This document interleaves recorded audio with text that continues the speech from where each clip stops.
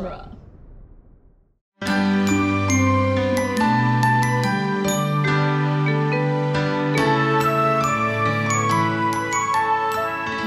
Welcome to Disney Animation Minute Essentials, where we are nestling into Disney's The Little Mermaid 1 minute at a time. I'm Kestra Dorowski. I'm Andrew Dorowski. And today we are discussing minute 59, which begins with Ariel and Eric dancing in the village square, and ends with Scuttle saying, "Okay."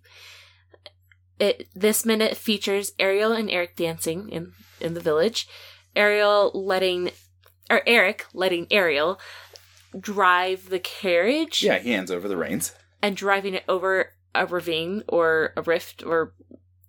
Yeah, this is a big jump. Yes.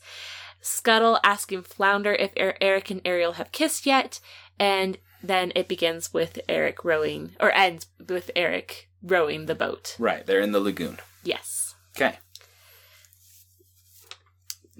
So today, I wanted to talk on a little bit of the Mickey Mousing that we hear in this. Mm-hmm. And it's mostly with the carriage and the big jump over the ravine. Right. Prime place for Mickey Mousing to occur. Yes. So you definitely hear the build up to when the carriage, could not think of that word, the carriage jumps over the ravine. And then there's also a moment after that where they're going down and you see the back of the carriage. Yeah, and they're going down. They have a little downhill and there's thing. a little like bump. And there's a Mickey Mousing moment there where it goes ba-dump bump. Okay. So I wanted to touch on that. And so we've talked a little bit already about like how great the music is, the scoring is, and everything. Yes. And all right, I'm going to spoil something. We have recorded some stuff out of order, listeners, so we'd mention some of this stuff next week. Yes. But it's worth talking about, I think, especially here, because it's one of the biggest, longest sequences that you can really draw attention to the score, and the fact that they were not working with a full orchestra. This is not, like, full score orchestration like you usually have it, right? Mm-hmm. Typical score, you're going to have, like... You're going to rent an orchestra, right? People who are part of an orchestra operate as a unit, and you're going to have that whole team and conductor and all that sort of stuff. Right. And when you're scoring big movies, like, you might get big orchestras. I think John Williams often works with, like, one of the orchestras in London. Like, it's a significant orchestra. Like, capital cities in a lot of places are going to have orchestras. There's well-known orchestras all around the United States. And in other countries and everything. And so sometimes you'd be getting those orchestras, and those would be your performers. Not the case in The Little Mermaid. And the biggest part of that is because they had such a small budget. Yeah. And they wanted to make sure that, like, they could find an orchestra. Well, they needed to be able to play the music. And just like, and just like us recording this out of order, they did their stuff out of order, and they had different demos that they recorded first. And so when you're listening to this sequence of music, like, think about it and you're like, yeah, that does not sound like a full orchestra. Yeah. That is... So I always ask you to try and identify the instrument because you have orchestra experience. And so for this one of the main little instruments that we heard seems to be a trumpet. That's what you said. I think it's a muted trumpet. I could be wrong. It's really the brass instruments that I have a hard time distinguishing between. Because you didn't play any. Because I don't play any brass instruments. I can tell the difference between, like, if it's a higher brass instrument like a trumpet, or if it's a lower brass instrument like a tuba. Well, and you know the names to identify them better than I would. But This was a high brassy instrument. Especially when they're muted, I can't distinguish the... I'm more of a woodwind and a vocalist, so that's where it's a little tricky for me. But this one's got, like, a pretty high, and it sounds like a little bit squeaky. Which is what a mute would kind of do. Not like squeaky, but like that kind of squeaky. Like sharpens tone. it? That tone. Sharpens is a good. Okay. It makes it sound more brassy. Yeah, like it's very bright. Yes, bright. That's a very good word for it. In the tone. And so I asked you, like, what is that instrument that's doing, like, this really, like, bright, sharp, brassy noise? And so you suspect it was a muted trumpet. But, guys, if you listen to it, it sounds like there is one muted trumpet doing all the brassy sound for this. Like, you've got maybe a couple of different stringed instruments doing a lot of it. I'd say at least a quartet probably doing strings. Probably. There's probably at least 2 violins and a viola plus, which cellos. Are going to be a little more readily available. If you are piecing together an orchestra, you'll be able to find several string instruments. Yeah, but fairly readily, and so you assume that you'll be able to make your string section sound like a fuller string section, but it doesn't sound like they've got a ton else, which makes it even more amazing that he won the Oscar for this. Like, on such a small budget, like and almost first time, last minute, and it's like, yeah, they orchestra. Probably didn't get a full orchestra. They probably got several musicians. And probably not called in favors, but like called in friends and friends of friends. Yeah, mostly. Like, this was like local, like I said, and we talk about it next week. You've done research, and you can't find a lot of details. Like, you have a couple of credits as musicians, and a couple of credits for like extra vocalists that are doing choral stuff, which could be a couple of different sequences in this. We talk about Kiss the Girl next week. But also the finale, they do a reprise of Part of Your World with, like, an old school sounding Disney chorus. Yeah. And so some of those vocalists could be that. And it's like, we don't have a ton of details on the musicians. And a lot of them are uncredited, too. So I could only find a few names on IMDb. And we'll look very closely at the credits when we can. But it seems like nowadays they're really, really trying to name everybody who worked on the film. You want to be really thorough. It seems like that's kind of becoming more and more common, whereas previously it was like just the big names. Well, and it was so weird when we went back to Snow White and the voice actors weren't even credited. Exactly. Right? Like, they did not have credits. It was period. Like basically the 9 old men and Walt Disney and maybe a couple other people. There was like six credit cards. Yeah. You know, at the beginning. Credit cards, I feel like, is the wrong term, but yeah. And so, like, even when you're in 89, we know the credits are going to be longer, but it is probably going to focus on the animators and key leadership for the movie, and not making sure that everyone who worked on it gets the credit that they deserve. And so producers, voices of the characters, not necessarily the extra chorus.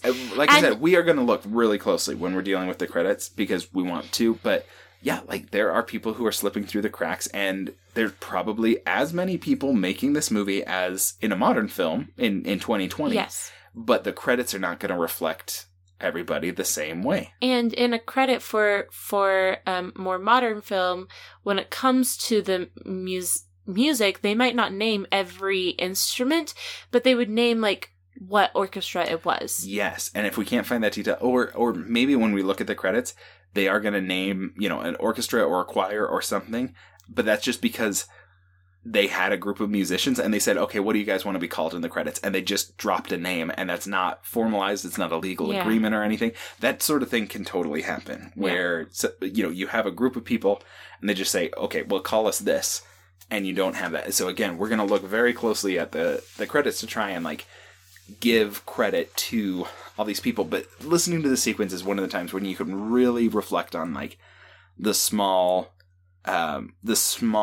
orchestra that is going into this. Like, it really does sound, it's like you only have one horn to spare for this sequence, you know, like, and you would think that they'd be doing multiple horns or something like that. It's like, it feels very, it suits the sequence. It feels very like, here's the town. Yeah. You know, like, here's the music that we have available in the town. It's exploration. It sounds like a band instead of an orchestra. It does. It sounds like a town band, right? You've got a couple of people who play a number of instruments, and you come together and you play music. Like, you know, you might have 10, 12 people. And we don't know the size that we're dealing with, but it's not the full big orchestra where you have, you know, like, a full orchestra might have like 3 to 5 trumpets. Yeah. Maybe. So one of our daughter, who is almost 3 years old, she has a book that talks about different instruments. And like, it's a chamber group of 10, and it has like one of each. Like, one violin, one trumpet, one trombone, 10 instruments total. And this, and at the end it's like, and this is what a chamber Yeah, your chamber is, when you get to 10, you're a chamber. Yeah. And I picture that it would sound very similar to what this sounds like, with just because it has 3 brass, 4 woodwind, and 3 strings. Thank you. Could not think. I was like, harp. Nope, that's not the name of the group. 3 strings, and this is kind of like it's probably a little bit different. Not gonna have like a harp and stuff, but like this is kind of like the sound I would picture. If you've got 10 people, you can piece together. Yeah, exactly. A decent variety. So I would picture it to sound similar to. And I mean, we should count 11 for the kazoo. That gets played at the beginning of the film. Which I think was Alan or Howard. It's either Alan or Howard just plays the kazoo as the fanfare for Sebastian. Yeah. Which is so great. Yes, I love it's that great. kazoo noise. It's great. Okay, so enough about the music. Okay. And that was the Mickey Mouse thing that you wanted to talk about. What else happens in this minute? Scuttle. So yesterday we had Flounder asking what's going on. Scuttle comes to Flounder this time and says, "Have they kissed yet?" No. Nope. They better get cracking. Mm-hmm. Another thing was I saw the signia of Eric. Yeah, it's on the back of the carriage. Mm-hmm. I wanted to talk about how there's. So after the ravine jump, mm-hmm. the wheels don't move on the carriage once it starts driving again. Yeah. Huh. They do, like, when you get to that, like, they're going downhill again, but, like, immediately after, nope, no turning. Well, they're just skidding. I mean, it's on a grassy part. It's not even, like, but, like, right? in that whole shot, and then you cut to them going downhill. That's when they are. But that also, on that jump, there's a part of the cliff that looks... It breaks away. No, it's a lot different. It doesn't break away. It doesn't break away? It does not break away. I thought it broke away, too. I was like, it broke away because it's different animation style, and it doesn't. It's that 90s animation effect where you see, it's like, okay, this is the thing people are going to interact with because it's not painted the same as the background stuff. Yeah. So maybe they had, like, planned for it to break away, and then they ended up not doing that, and they're like, nah, that's too much. Or the carriage lands on that part, but it doesn't... But nothing happens. Like, some dirt falls off of it, but the whole maybe thing all doesn't... They needed to do it so that the dirt could fall off effectively, or maybe they had to add it in after the fact. They're like, we lined this up wrong. The carriage looks like it's landing on nothing. We need to just add some dirt. Maybe. I'll forgive it. But in my head, it definitely like a significant amount of dirt breaks away or something. That's how I would picture it. I thought so too, but it seemed like it was not as much as I remember it. With them dancing. So we're going back to the beginning of this film. And I want to say, again, strong Tangled vibes. Yes. From that. Yes. I think Ariel tripped. During the dancing? Yeah, and then that's why he caught her in his arms. Because there's so it looks like a dip. Yeah, but I think she tripped. It's supposed to be that she tripped? I think she tripped. That would be a pretty significant, detail. Which would be different because in the... It's so fast. It's hard to picture. So fast. They go through the sequence too fast. Like, they stretched this out just a tiny bit more. Mm-hmm. But with the original fairy tale... Right, dancing's significant. Dancing is significant. The Little Mermaid is supposed to, be... Even though she's feels like she's walking on daggers and her feet bleed with, every step... I feel like people start to notice that. Yes, you would. The bleeding seems extreme. The daggers and pain I can see without needing to have the bleeding. Yeah. But she's supposed to be able to dance the most she's supposed to be the most beautiful human, and she's supposed to dance beautifully. Dancing is a bigger part of the Broadway show too, right? Mm-hmm. They have a whole song. I think to one of the tunes that is just part of the score, they expand that and turn it into a song. And dancing is a language that is felt instead of heard. Yeah, and so they convey this as okay, she and Eric connect through dancing so that there's more excuse for her not speaking. Yeah. But still building a relationship with him, right? That's kind of the implication. Mm-hmm. And I think you kind of hear it At some point. I can't remember where it is, but it might be in this moment. Yeah, I know the tune appears in the movie because I've heard it and I'm like, oh wait, I know that from the Broadway show. They turned that into a whole thing. Yeah, I can't remember if it's in the sequence or if it's somewhere else. It is in the movie, and it is, I feel like, attached to Eric and the town in some way. But I could be projecting that because I know the Broadway show. Mm-hmm. Okay. Then when they get into the carriage after the village, they've been shopping. Yes, there's stuff. Ariel has a beret. No, she has a hat. It's a hat. It's a hat. It has a brim. It has of some type. You're right. I maybe we should have done more detailed digging into what type of hat, but it looks semi-colonial. Kind of. But also sailory, so it's hard to say. Like, it's not a pirate hat. It's not a tri-corner hat. Yeah. But it has that same sort. It evokes the same sort of thoughts. Yes. It's like, okay. Yes. I would say it has like a little cutout in the front. So I think it's like round on the head, round brim, and then there's like a scoop out of the very front of it. Yes. And so we might try to name that hat for tomorrow. We'll say we'll try and do some research, and then there's boots.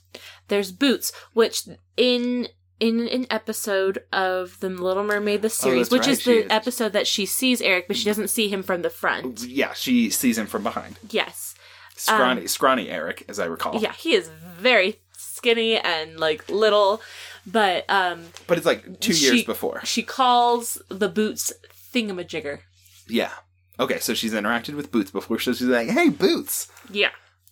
Or maybe it's just that her feet hurt, or just like boots. Yeah, boots. Like, get boots. Get boots. There's a baguette. I think multiple baguettes. At two least or three. Two baguettes, yes. And there's a bouquet of flowers. Mm-hmm. This is a very romantic date. That's all that I saw. Did you see anything else? No, those are the only things that I had was those four things. And they all get... Well, she throws them into Eric's arms when he hands her the reins. Yes. And the hat goes flying. And then do they lose everything else? Yeah. They're gone. Okay. Yeah. Well, that's what happens. Yeah. I was about to say something very terrible and would have been a very tasteless joke. I want to hear now. Well, so I was like, well, that's what happens, and then I was like shifting gears, but also part of my brain like shifted gears into a very bad territory, and it was like, now say when women drive. And I was like, no, don't say that. That's a terrible thing, and I don't feel that way. I like you drive all the time. You drive me to work. Yeah. Like. And I drive fine. Yes.